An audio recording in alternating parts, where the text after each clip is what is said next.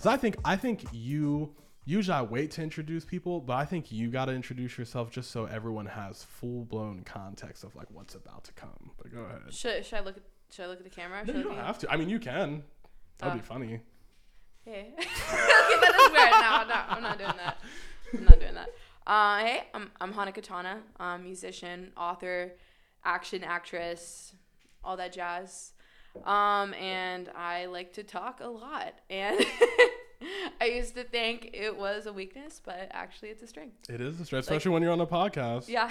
You know? And I genuinely don't know when to shut up. So this is perfect that's for great. something like Neither do I. This you're made for this.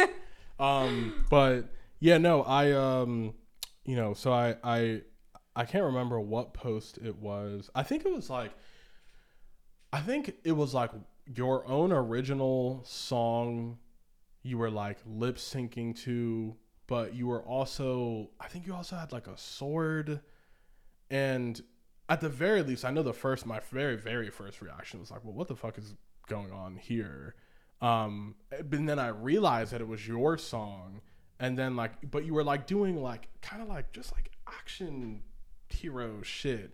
It's hard to explain. But I was like, yeah, okay, obviously this person is multifaceted. And then I like went through some of your other posts, and you like, some of them are just like kind of like cute and fun, like most social media posts. And then some of them is like, damn, you're like talking about some like real shit going on in the world based on your own experiences and research and stuff. And I mean, yeah, the podcast is all about featuring people that they're more than that one thing that most people think that they are. And I think you're a lot of things just from like what I've seen. And that question I was going to ask before you introduce yourself, you're the type of person I'm like especially curious about, just like what type of like kid you were, because like I look at you now, I'm just like, damn, well, how did this come to be? I was wild. I feel so bad for my youngest sibling, Isabella. They now go by Issa, because I would jump in front of the camera. I would hog the camera. there's no pictures of Issa, because anytime I saw the camera, I go right in front of it. I loved attention. From when I was 5 years old, I told everyone I was going to be famous and I was going to be a pop star. And that was my destiny, was to be a pop star. Straight up, my 5th birthday party, I was dressed in my purple pajamas and my purple feather boa, and I got a karaoke machine. And I remember thinking in my head, I'm like, okay, I have to make sure I sing so loud the neighbors can hear me.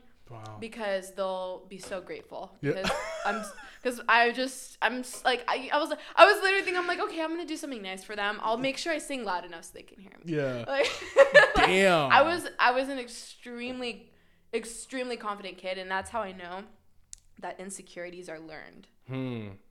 Because I wasn't insecure about a damn thing until people started talking, speaking their opinions in my ear. Like I remember like literally loving my nose. Like this is an example. I used to love my nose as a kid. I always thought it was one of my best features. And then I got on social media, and then all of a sudden I had all these people saying, "Oh, you have a big nose." That's so weird. You have a big nose. And I would get on Twitter, and like as I started expanding my following, I realized that with that comes all these people that don't view you as a human. They view you as an avatar.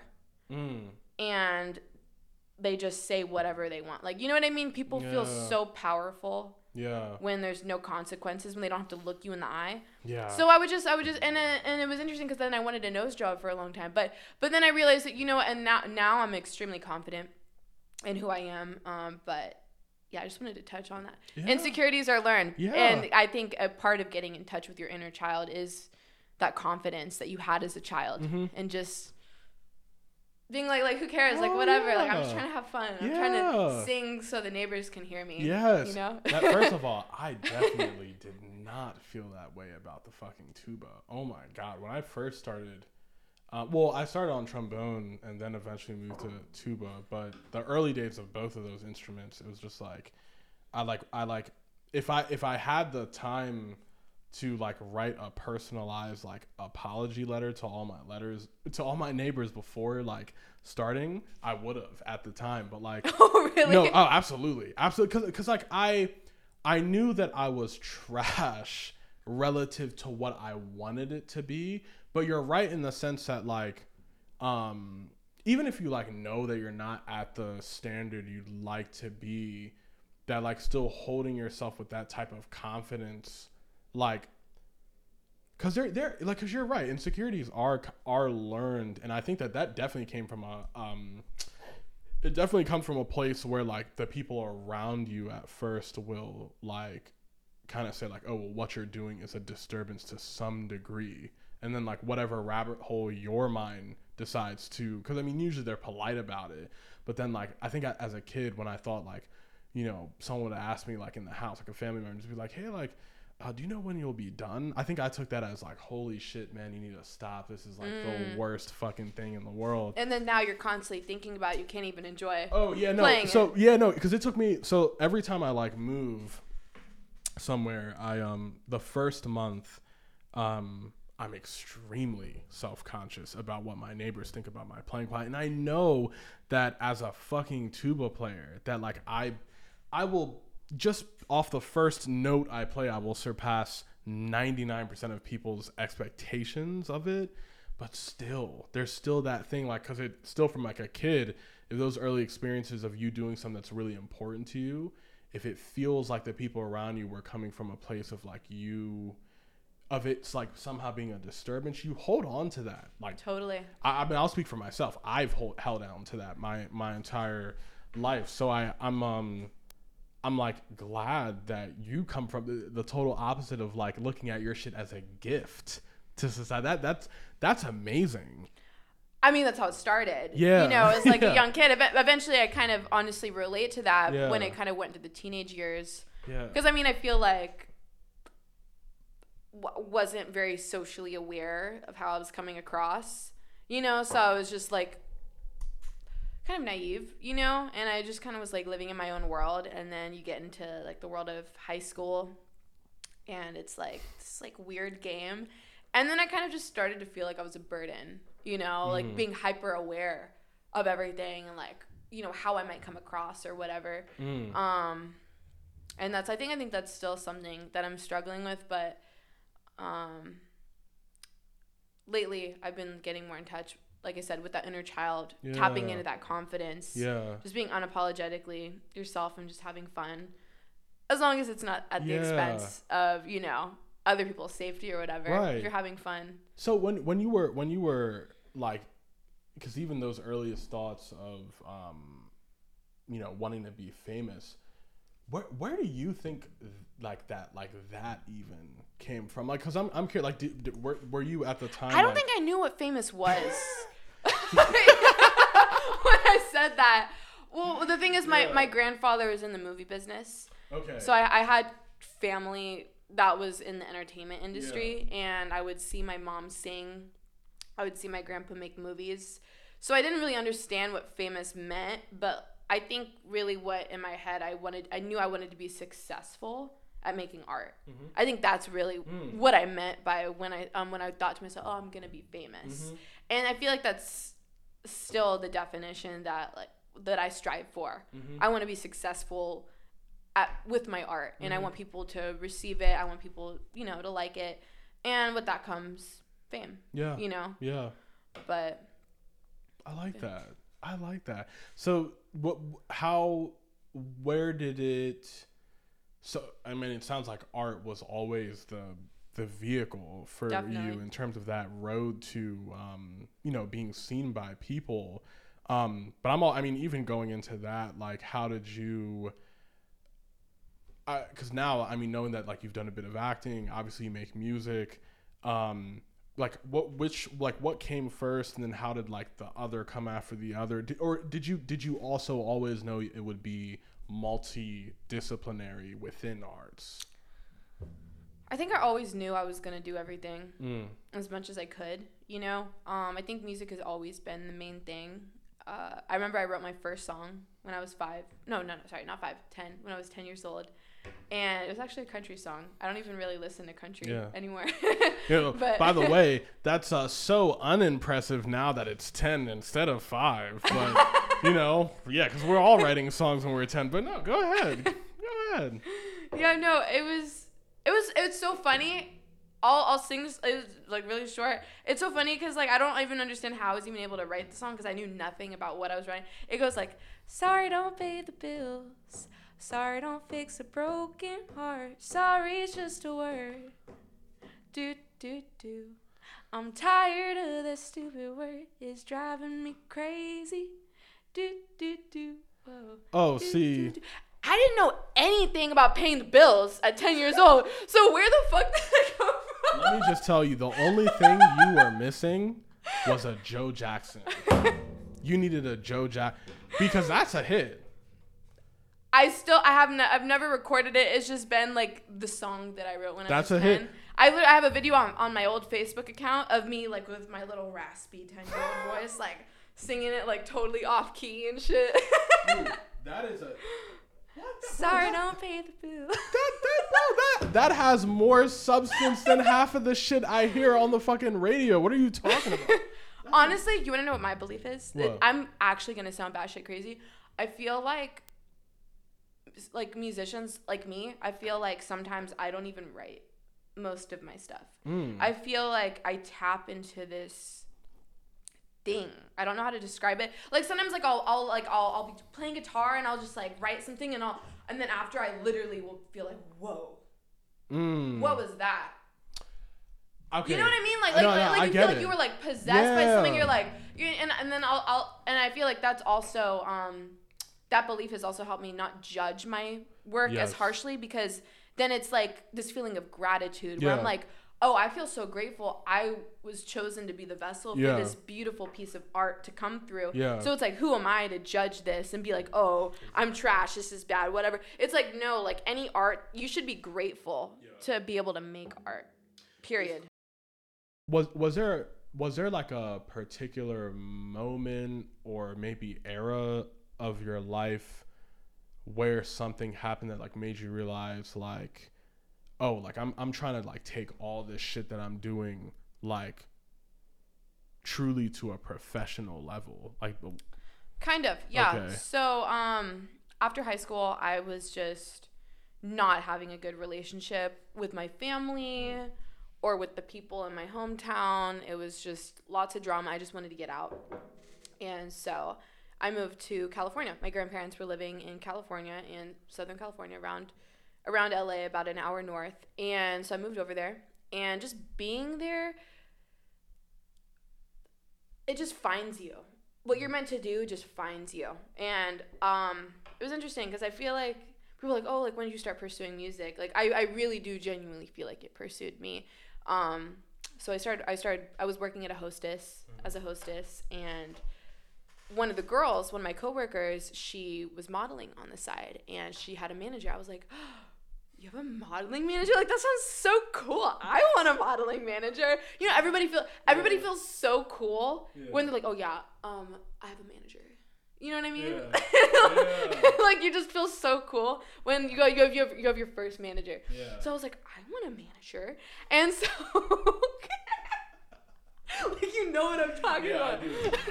So I have a meeting with him, and so he starts helping me get gigs, and he's like, models, it's cool that you can model, but like what else can you do? Like it's always good when you can pursue different things. Like, can you act? Can you sing? I was like, I can play guitar. I write songs. I was like, can I sing? I guess so. Maybe. Sure. Yeah, why not? So he was like, okay. And then he set me up with this artist that he knew. And literally, the first concert I ever did, I opened up for Scarface. Hold on. Because I did a song with this artist that my manager had hooked me up with, and so he was like an opening act, and he wanted to do the song that we made together, and I didn't even know who Scarface was either, and it was another guy. It was Scarface and another guy who were doing. I don't remember the other guy, but it was like I was drunk as hell. Imagine you like meeting him like, hi, Mr. Scarface. What's going on? I don't even remember talking to him. I was that drunk. Shit. Because there were so many people. I was like, I never did this shit before. Damn. I was like 18. I was like brand new. But yeah, that was kind of how I started doing. That was like my first experience in the studio, was recording with this artist my manager had hooked me up with. And after that, I was obsessed with recording. Because I had, so when I was hostessing, I would write these songs in my head, and I would need to get them down on paper, but I was working, so I would get the receipt. I don't know if you know, like the receipts. Mm-hmm. You can press a button and it just, this big sheet of paper will come out. Mm-hmm. So I would constantly do that throughout the day. Every single shift I would do that. I would write down the lyrics, and then I would stuff it in my pockets, and at the end of the shift, I would take out all the receipts out of my pockets and put them in a binder. And then I would take the binder with me in my guitar, and I couldn't drive, and so I would just take a train to LA, and I would just like play guitar and like work on the songs and receipts from the binder. And I would go to any studio. Like I would take the train to LA, network with anybody I could. I didn't care who the fuck they were, as long as they had a studio and that I could record at. But yeah, it's just it was just so fun. Actually, because this is I'm primarily a live, God, what the fuck am I struggling to say? I perform mostly live, and I've always been curious, 'cause I don't have this experience like that, like rappers and popular music artists do, but like it seems like there's I'm always kind of like amazed by the different relationship that artists have with the studio. For some, it's just a place where they're just putting their ideas that they have in their head down. But for some, like that studio experience of just like being like in the booth with the mic is like a very intimate experience. But like, I wonder what it's like the first time, because like I'm sure like, people, their first however many songs are outside of a studio, and then that first time when they're like really able to like lay it down and work with somebody. I imagine that like everything you've ever done is just processed differently once like you're able to like really hear yourself, like a take for the first time, or just hear yourself on an instrumental. But like what were those like because I don't know how significant those first studio experiences are on just like the overall artist experience. So when I first started out, I thought that you had to do one takes. I thought that was how everybody did it. Yeah. Was everybody's just all the way through, not taking a breath, and you got to get it perfect one. I know it seems like obvious, but like obviously like, now the way I do it, I'm like, okay, like do a verse, do it over a couple times, and then pick the favorite parts. And now I Frankenstein that shit every time. Yeah. but when I did the first song, literally it was a one take. Yeah. Because I was like, oh, so I just sang all the way through. I'm like, I think that's good enough. I don't know. So that was the song I was doing with him. But it's every artist's relationship with the studio is very unique. Yeah. Me personally, like, there's a lot of artists, especially in the rap scene, hip hop scene. It's like a party. They got the alcohol, they got the backwoods, they got the girls setting the vibe, all that shit. It's like a whole experience. Mm-hmm. Like the studio is like where it's at, you know? Me personally, I don't want anybody in there. I literally only want my producer in there.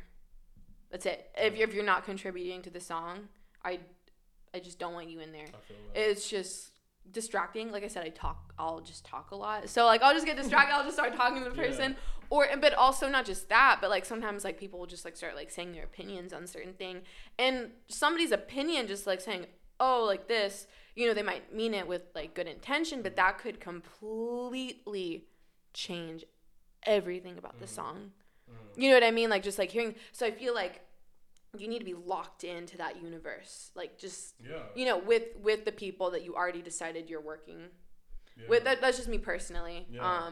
No, I'm sure it changes over time for some artists. Like, and also like I get sometimes like I'll get like a little shy sometimes too, especially in the beginning. Like, it's a very vulnerable thing, you know, singing in front of people sometimes, and I don't know. I feel like concerts are a little different. I feel like when I'm like in the booth, like it's like I want to feel like I'm in this world with the song, and it can just be like a lot if there's people in the background that are like talking, and then you feel like an asshole saying, "Hey, like, can you be quiet?" Yeah. And they're like hearing and like having opinions on the song. I don't know. But. Yeah. No, I can feel that. I mean, that's it's cool that, like, because I probably also, in all the studio sessions I do, I probably gravitate more towards wanting to be not necessarily completely alone, but like if you're not, at the very least, what I demand is that, like, if you are gonna be there, just like shut the fuck up and like acknowledge that this is a place of business, because I can't understand like if you're a non-musician that like this might be like something super cool to you. Exactly. But people think it's like.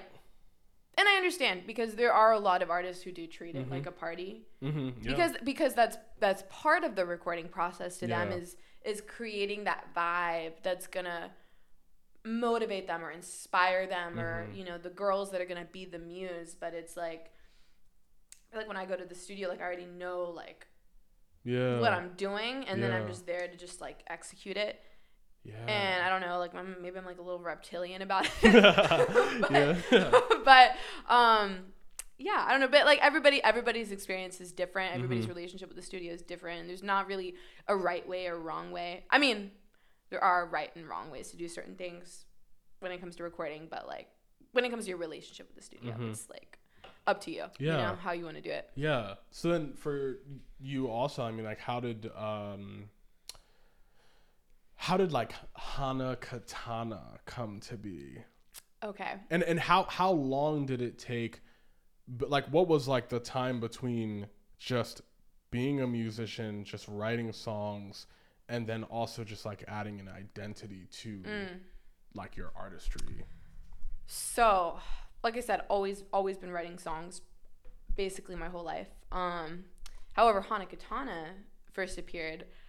So I'm big. If I like a word, I'll write it down. Like, that's just one thing about me. I have like a whole list of words that I just like, and then I'll make songs about them. I just like the way certain words sound. I don't know.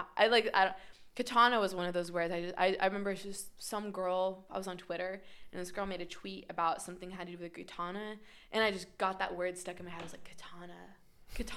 I was just like, it just got stuck in my head. I was like, katana. I was like, I love that word. Yeah. I was like, I want that word to be part of like my name as a musician, because if it speaks to me that way, it's gonna speak to other people. I just had a feeling. And my real name is Hannah, but I had always spelled it on social media as Hana. On my social media before, it was Hana Rose, because Rose is my middle name. And I was like, Hana. I was like, oh, Hana Katana. It actually rhymes together. And I was like, okay. And then I was also thinking, around the time I was kind of coming into my spiritual awakening. I'd been raised non-denominational Christian, but I was kind of starting to unpack and really get into my the meat of my beliefs. And I was really, really pondering spiritual warfare and just like metaphysical things. And I really, really realized that music is magic. It's a form of manifestation, and the tongue is mightier than the sword. And I felt like my words were my sword, you know? And we talked a little bit. Actually, we didn't. We'll get into this. But I feel like you can problem solve anything with words. You never need to get violent. You can solve anything with words if you can communicate it effectively enough. You know? And I feel like I really do battle my own demons that way. You know, I process my own emotions, and I communicate things. I don't know. I just feel like my words are my katana, and I feel like Hana Katana was the perfect name for me, and it kind of was like a metaphor for everything that I stand for. Yeah. Wow. So, I mean, that's so. First of all, I just respect how I respect how like well you know yourself, at least in the sense of just being like just very deliberate of like with who you are becoming, you know. You definitely strike me as a person who like in terms of like why you are the way that you are, you know, good or bad, that it's not just some like mindless like, oh, I'm just a result of my environment or whatever. Like I really admire how hands-on you seem to be just like with just I mean the major decisions in your life. And I mean how did like so then I mean with the music and then also acting, like with acting, like was there some other similar moment where like whether you realized you just had the potential to do it or that you know maybe you just really wanted to do it, but then like how did that come into the picture? So acting was kind of just okay. So with acting, I was a teacher for a while. I was a preschool teacher, then became a kindergarten teacher, and during the pandemic, that kind of just complicated a lot of things, and I had to leave the job. That in itself is its own complicated story. But I basically had just signed a lease on this brand new, very expensive apartment, and I was like, how am I going to pay the bills? And I was like, okay, well, let me like try to get into like modeling again and acting again and music again and see what, you know, I can do. So I signed up on this agency website and just started taking random gigs and ended up getting casted just like backstage, or not backstage, background acting with Euphoria. Oh, nice. Yeah, and it was wild because they don't tell you what the role is for with certain like really big projects. They'll use a code name, and it barely paid anything. It barely paid anything at all. And I remember I felt God tell me, you should apply for this. And in my head, I was like, this doesn't pay anything. And at the time, I was also doing OnlyFans. So I was like, I make this much in like 5 minutes. And this is the day rate. Like, why would I take this job? Because honestly, like, not all acting jobs pay that well. Some pay very well. Some don't. Background jobs don't. And like I said, it didn't even say Euphoria. It said some random title. And literally, God was like, take this job. Like, you're supposed to be here.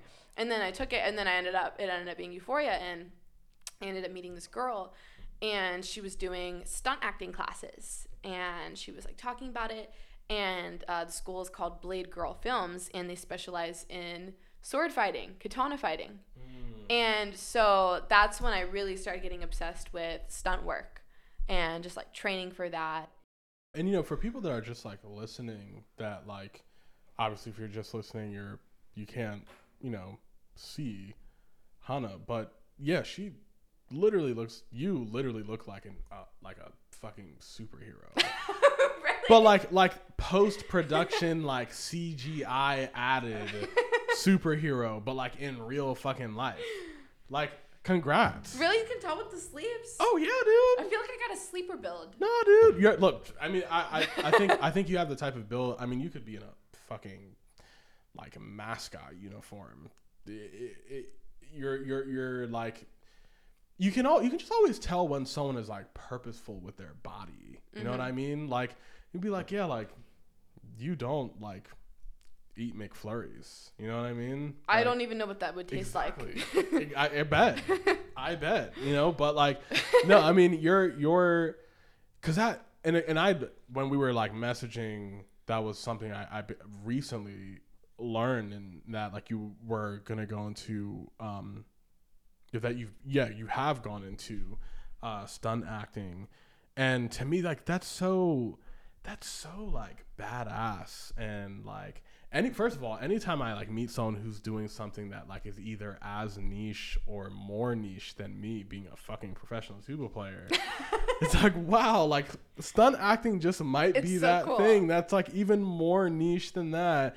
And okay, so why not like full blown like Scarlett Johansson acting, and like why stunt acting? Because it sounds fun. Yeah. It just sounds more fun, and honestly, I don't want to memorize a shit ton of lines. Just to be completely honest. Yeah. And stunt actors, and personally, I don't think I'm the best actress in the world. But if you can do really good stunts, you can get away with that. So Shit. that's why, like, remember Rock Lee, Genius of Effort? Yeah. I'm trying to become a genius of effort when it comes to stunts. And because I feel like with physical things, you can push through. As long as you push through and you give it your all, you can do that. All you got to do, lift those weights every single day. Yeah. Just stick to the regimen. You know what I mean? Yeah. So, yeah. When you're doing stunts, you don't have as many lines. Yeah.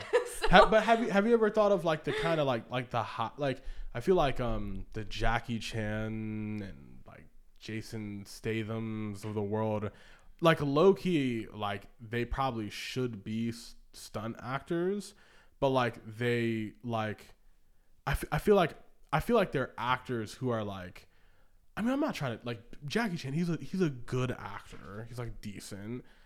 Statham as well, but like they're not known for like their like, they're not playing like Leo type roles, right? Like it's mostly action stuff, and they're doing their own stunts, and like that's what they're like heralded for. But like have you ever thought of like that kind of like hybrid of like where you're the actress, but like you're doing the stunts as well? well, that's the goal. Yeah, That's the goal. When I move back here, I'm gonna get an acting coach and, again, genius of effort type shit. Try to get as good as acting as I possibly can. Literally be. just sitting Well, here, like no, go ahead. Oh yeah. No, I'm just trying to be the best that I can be, and Okay. I know that I could be a great actress. And I just think doing stunts sounds fun. And on top of that, I want to do stunts in my music videos. That's actually the main reason why I started doing stunts, because I love music videos. I love music videos, and I love crazy music videos. Yeah. And I think doing your own stunts in a music video, like, that's some rock star shit. Yeah.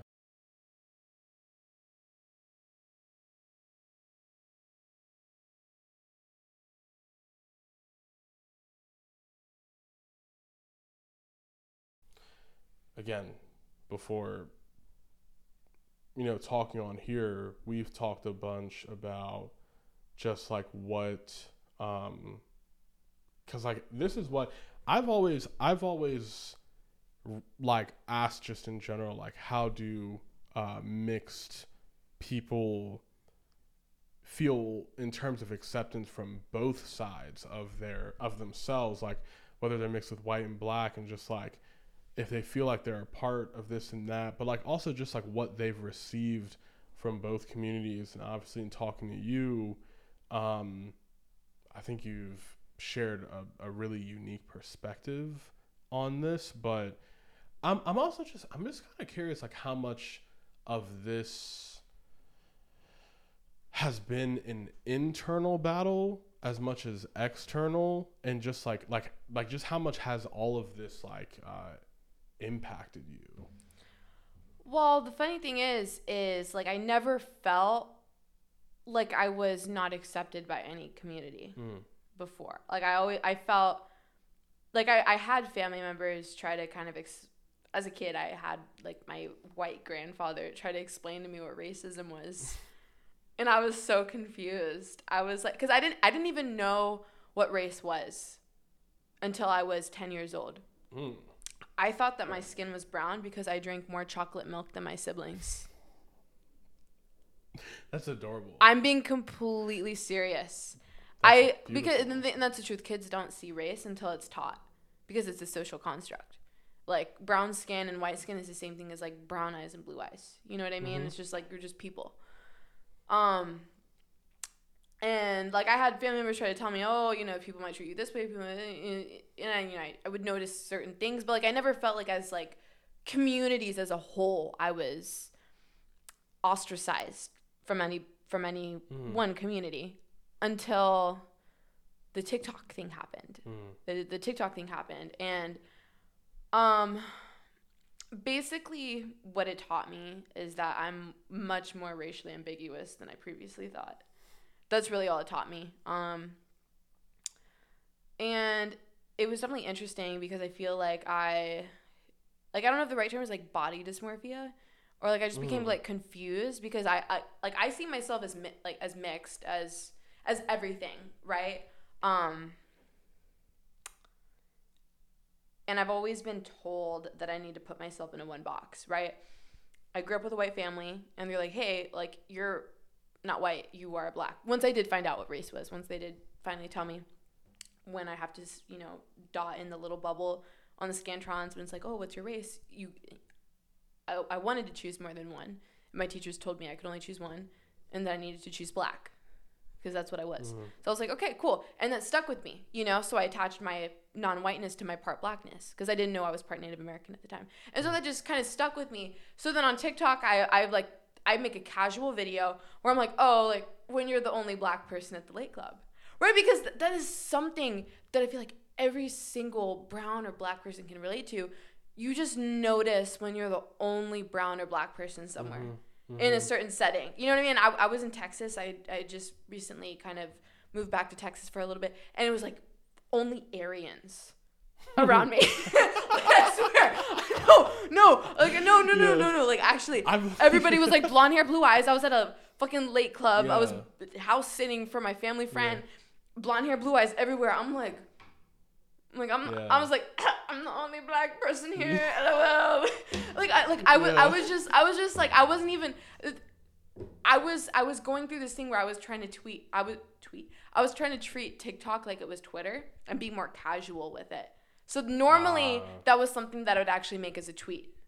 And so I was trying to get in this headspace of just trying to use TikTok more casually to get more content out. So I was like, okay, I'll make this a TikTok. Mm-hmm.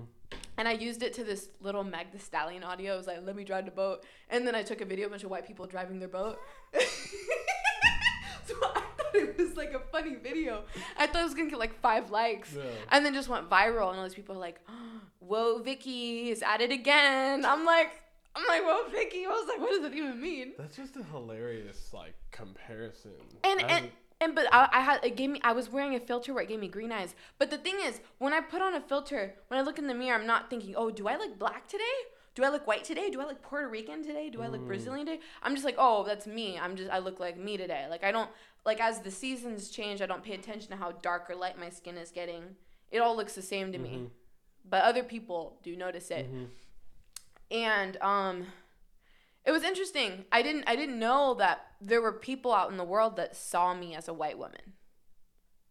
And that it honestly kind of broke my heart, because I thought it was very obvious that I was at least mixed or brown in some way, because it's been very, very obvious to everybody else I've ever met. What's definitely 100% like, if you have fucking eyes, obvious, is that you are not white. That to you and to most people.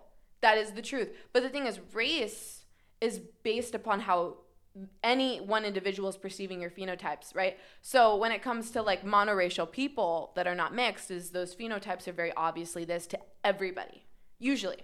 When it comes to mixed people, we have all these different features. So it's like we can be perceived as all these different things by all these different people. And now all of them think it's a fact, because reality is based on what you agree on it to be.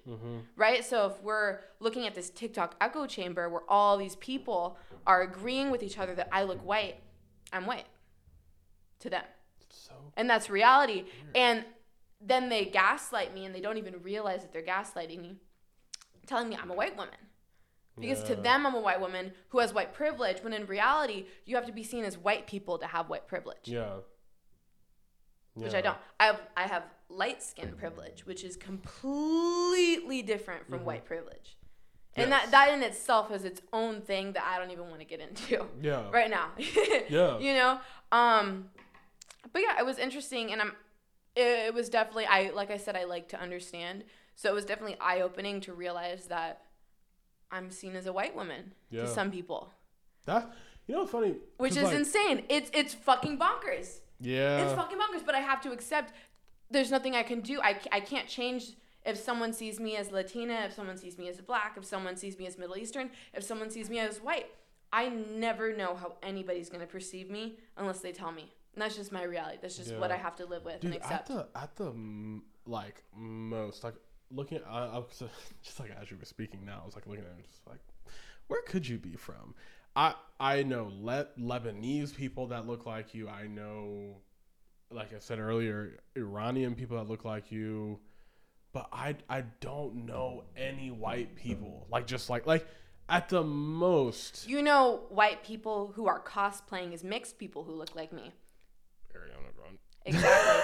And that is the problem. Is now there's white people that get perms, that get BBLs, that wear self-tanner, and now they look like mixed people, so now mixed people look like white people. Bro, but really, it's not that mixed people look white, it's that white people are trying to look mixed because that's what's trendy, because we're fetishized. You know what I mean? Bad Baby literally, like, is like a black woman now. I know. And then now you look at people like me, and you're like, oh, you're white because you look like Bad Baby. Yeah. Hey? It's like, Bad Baby looks like me. Yeah. What the fuck do you mean? Like, the shit. Bro, but there's nothing I can do. Yeah. There's nothing I can do. Like, I can't change the way I'm perceived by people. Yeah. I literally just have to accept it and stay true to who I am and not let people gaslight me. And the crazy thing about the TikTok controversies was I wasn't trying to tell people they weren't allowed to see me as white. I was just like, look, you see me as white, but I'm mixed, and I'm also black. And I'm also Native American. But the thing is, in that TikTok, right, I said, oh, I'm the only black person at the League Club, because that is, I guess, the main way I do identify myself as, because of my childhood. Because I was told, you're not white because you're mixed with black. You're not white because you're black. You're black. You know what I mean? Yeah. And we have the one drop rule to thank for that, which is a whole nother thing that I'll just go on a whole nother rant with, you know? Yeah. But, yeah, so it's not up to anybody else to tell you how to identify. Your identity is up to you to define, and nobody else, you know? And I think that's something I'm very grateful that I learned from that experience, because I almost let people gaslight me, you know? And then I was like, wait, am I white? And I'm like, no, because, like, I'm not white, because I'm brown, and then I had people trying to tell me, okay, well, how do you know you're black or you're brown? Like, what are your experiences with racism? And then obviously I've had those, but I was like, I thought for a minute, I'm like, so is, like, my identity is relied on, like, my blackness equates to the discrimination I faced. And then I felt like there was something sinister about that, like, that's what blackness meant, is, like, your demonic and traumatic experiences. So when I went to record my music video for Friends Don't Make You Cry, I was recording one of the scenes, the boxing gym, for the fight scene. And we were the first people there in the morning. Like, my co-director is literally the manager of the gym. And so he opened it up with his keys and then locked the door when we were in. And so it was just me and him and, like, the videographer. And we're just setting up. I'm, like, getting craft services ready. I had, like, made a bunch of sandwiches for, like, the whole crew, like, the night before. I'm, like, setting those up, and then, like, I'm, like, going in the bathroom, making sure everything's good. And then all of a sudden, it's like, I see this, like, older woman come out of the bathroom stall, and she's like, sorry. And I'm like, sorry, what do you mean? And I go and look, there's, like, a fat shit in the toilet. And then I'm like, damn, she didn't flush it? And then so I try to flush it, and the it doesn't flush. And I'm like, oh, that's why she said sorry. She said sorry. I'm like, why are you saying sorry? I'm like, oh, okay. And so I'm like, damn. Yeah. When there's only 2 toilets, so I'm like, damn, like, this shit ghetto as fuck. Like, all my fucking, like, dancers are gonna and my actors are gonna come in and try to go to the bathroom, and they're gonna see the shit, and like there's nothing I can do about it. So I just close the door. I just try to tell them, like, hey man, like, just don't go in the handicap stall. Just trust me. Just don't go in there. You know what I mean? That shit's stinking. So we leave the door open so the smell doesn't, like, fester in there. But the funniest part of all is that, like, I talked to my co-director. I'm like, yeah, like, oh yeah, like, did you, like, let her in? Like, this is, like, halfway through the shoot. I'm like, oh yeah, like, remember that random lady, like, you let in? And he's like, what are you talking about? I didn't let her in.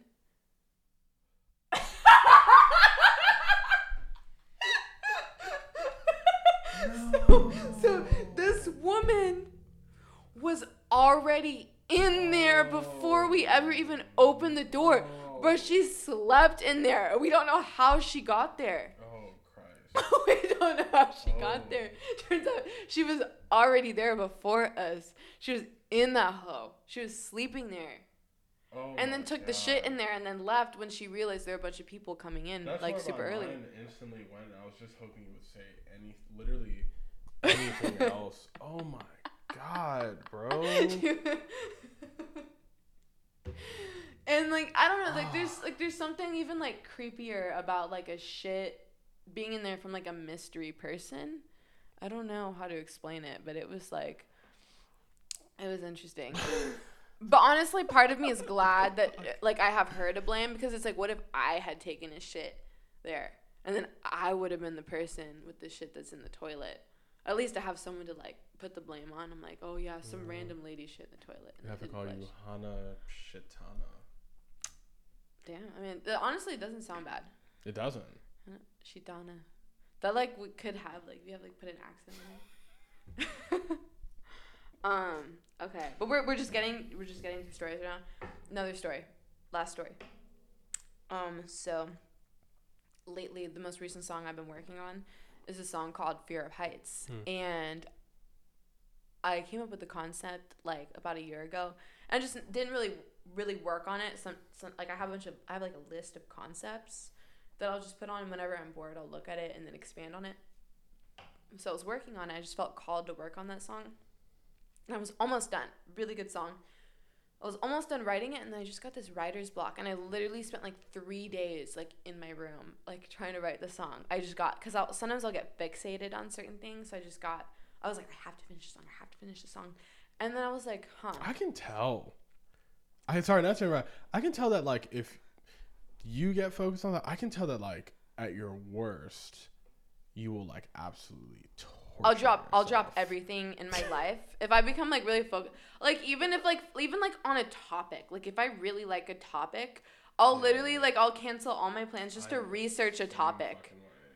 Like literally, I'll drop anything for a topic. It's bad. Yeah. But yeah, so I had this like crazy writer's block, and I'm like, and then I had plans to go work out with my brother.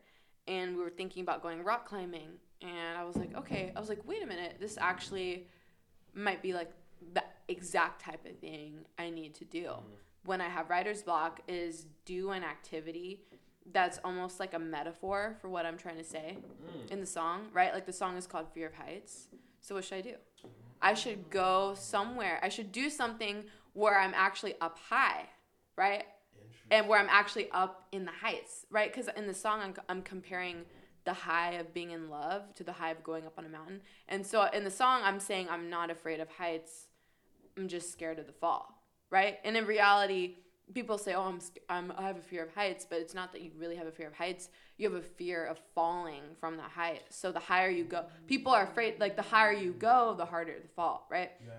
So that's kind of what the song is about. It's kind of like that fear of intimacy, getting too close to somebody, giving them that power over you. And so me and my brother went rock climbing. And it wasn't like we didn't go on like an actual thing. We just went to a gym.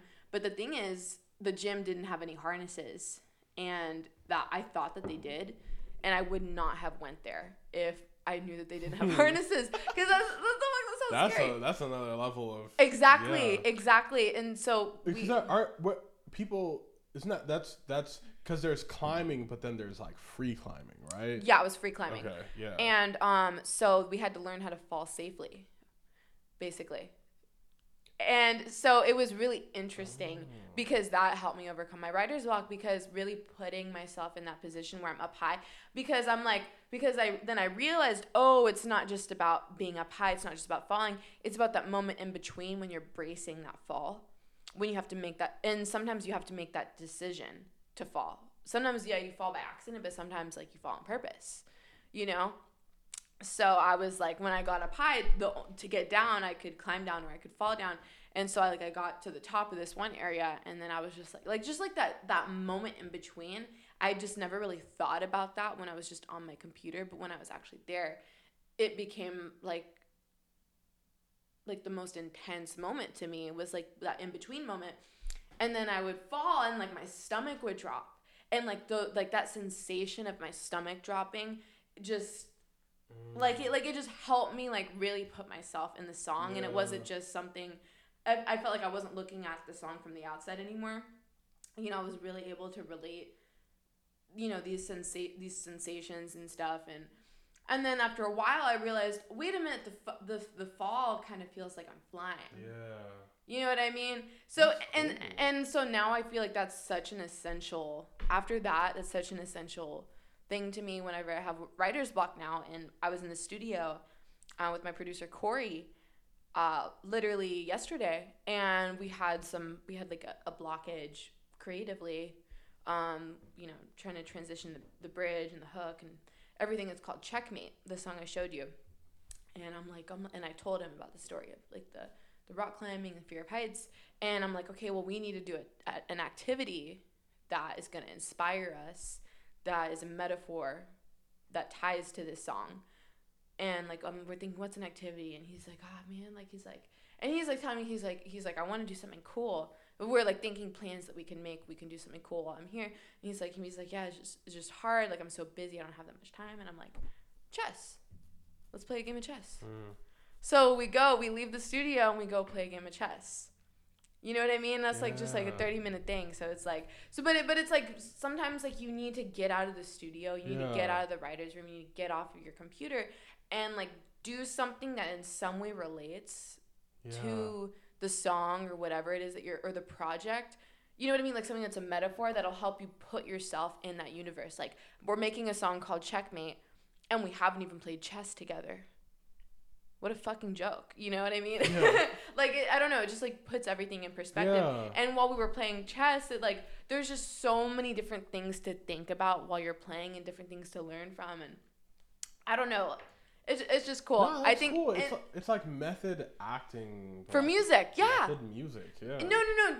And I've never heard of anyone doing this before. I always hear people say, like, oh, if you have writer's block, you know, go out and get out and get some fresh air. But I've never heard somebody say like try to find an activity that serves as a metaphor for the project and then do that to give you like a new like a deeper perspective. Because I like making songs that have a lot of metaphors in them. So like, you know, fear of heights and love, going up high, and then thinking about how those feelings that your stomach dropping is the same feeling of when you have butterflies. And that was so, you know, so apparent to me when I was actually falling. Yeah. You know? No, I just like appreciate the I think the desire to like actually understand the perspective of like whatever concept you're writing about, like in a song, but to actually follow through with like, we're just trying to give yourself the most context possible to like understand what it is that you would say or think in that situation facing that moment. I mean, and yeah, it's like what better thing than to like actually put yourself in a situation. And it's a tax write-off. I'm all I have writer's block. I need to go to Japan and play chess. Yeah, I have. Apparently, shit, I got writer's block all the time now. But damn, but no, that was like, I don't know. I just wanted to share that like for like any other musicians on here that might be struggling with writer's block.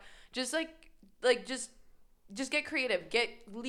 Go outside. Yeah. Go do something and think about like, you know, like how it could relate to the project that you're working on. Some of the best shit. I mean, I started this podcast. I was sitting in my backyard one day just smoking a joint, and I don't know, man. I was just like, damn, like you like talking. Start talking. Well, totally. Like, on fucking mic, and it just like so I don't know. No, like, sorry. No. I just feel like the biggest stuff comes when you're not necessarily like trying to find that shit. It just I don't know because there's a certain pressure that like you put your brain under when you are trying that like you you have to know the moments when you have to step away from something to Totally. get closer to it. Well, it's just like with painting. Like when I would do oil paintings, and I like took this oil painting class in high school, and I would like get really fixated on like blending everything. I would look really close. My teacher would have to come. She'd go on my shoulder, and she's like, "You need to take a step back and look at your picture to see what it really looks like." Wow. And so I would take a step back, and then I would know exactly what I needed to do. You know what I mean? And like that's actually like a thing in painting is like you like you're not supposed to just look at it like really close. You're supposed to look at it from afar, and if it looks good from afar, then you're good. Wow. Yeah, and so like, and I think that's such a great metaphor for a lot of honestly within painting. There's so many great metaphors. I could just go on and on, but yeah, that was something that really spoke to me. No, that's cool. I'm really glad that you shared that, just because I mean writer's block is I know it's a big thing, and I just like the idea of like actively trying to. Wow, is that rain? Oh damn, I think so. God, well, good for us, I guess. But yeah. No, I know how tough it can be to put yourself in those shoes, and I just like the idea of like literally putting yourself. No, like literally shoes. putting yourself in the shoes. Yeah. And another thing I've learned about writer's block is it's actually just like you being overly critical of yourself. Yeah. Like have you ever seen a kid with writer's block? I have, yeah. Really? Yeah. No, I mean I taught. Yeah. Damn. So, well, yeah. I mean I'm talking about like a toddler type shit. No, like, yes. Like I mean, really? Well, I mean, does like 6 years or 7 years old count? I'm thinking like more like 4, like 4 or 5. No, I guess not that young. Like more kind of just like from a play perspective. Okay. Like I feel like sometimes like we forget how to play, Yeah. And like when you're playing, like you're not really creating for a purpose. You're just creating to create. Mm-hmm. You're just making art. You're just scribbling on a paper to scribble on a paper. You're not like you don't really care. You're building a sandcastle and you don't care if the waves crash over it. You're happy to step on it and whatever. Yeah. That's more like what I meant. Like, and so like when you're doing activities like that, it's like you're not like forcing the idea to come to you. You're just like chilling. You're not really judging anything. You're just like experiencing, and then it kind of comes to you. Kind of like when you're trying to remember a dream. The more you try to remember, the less you do. Yeah. And then you'll just be sitting there randomly, and you're like, oh, that's what happened. There's a certain level of letting go-ness that, like in anything, what's it called? What's the thing called? The finger trap, the Chinese finger trap.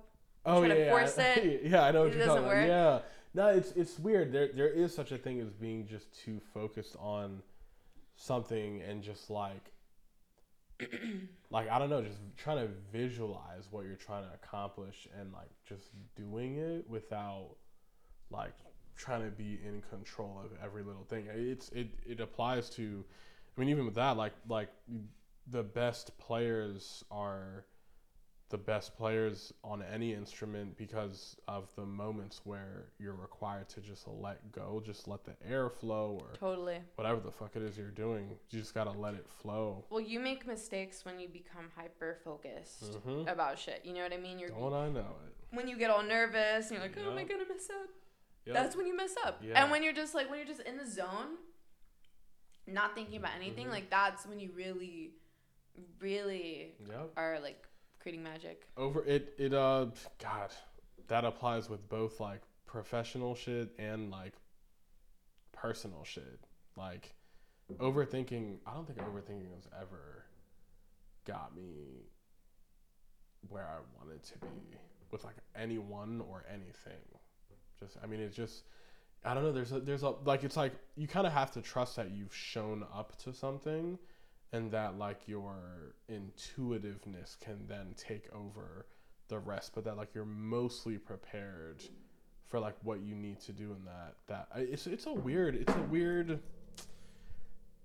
I think what's consistent is like the need to check in with yourself, whether you're creating something or whatever, just knowing what it is that like, oh, you need more like logistic discipline or whatever. Okay, lean more into like that. But sometimes like those moments when like you need to make more of an effort to create like a creative energy and a creative space, that's harder to at least for me to identify than like the moments where it's like, oh, like this needs to be more like structured and logical or whatever. So yeah, no, but that I don't know. I mean, I'm sure, especially artists, like every artist can relate to that for sure. Yeah. Dude, so all of a sudden became a rainforest, but man, Hana Katana, dude, this is I haven't had an episode like this in a little while, you know, like I've had like very like focused experts on very specific stuff, but I think your reminder, like your reminder on the podcast that it's one that like we all have the capability and right to, like, as long as you care about what you're doing, you can do anything and you can do as much as you want, as long as you can just like, it's like that balance of like organization and creativity, and of course the dedication and consistency. I just feel like you mirror that. Oh my God, you don't want to see my planner. Like, no, like actually, like I'm actually insane. Like, no, I'm actually insane. No, I bet. No, because I literally a couple years ago I created this thing called my time budget. You know, like how people budget money. And I'm like, well, time is money. So you should have a time budget. So I literally, I have like a schedule for, so okay, basically, so it starts out with my biggest goals. Everything that I want to achieve. Like kind of like manifest type shit. Like literally my biggest fucking goals and what age I want to accomplish those goals by. And I'm talking about like there's some big goals on there by the time I'm 30, you know? And 35. It literally goes down to like my 40s. And so for this year, the goals for this year, I have it separated by month to month to month. And for this month, I have it separated by each week. And for this week, I have it separated by every day. So it actually makes every single one of my goals realistic as long as I follow the plan. As long as I follow the plan, I can do anything I want to do. And that's a fact. Hana, I just feel like you've shine a light on a lot of stuff. Just like a lot of like fundamental approaches to your process to how you do all sorts of stuff that's just helpful, like regardless if a person is an artist or anything. Like it's just, this is just shit that's like applicable to like being dedicated to anything. Not for everyone listening, again, thank you. This is Hana. It's me, yours truly. And it's a song called Life. And now you have to go find something else to do. I don't know, man. Go walk your dog. I don't know. But bye.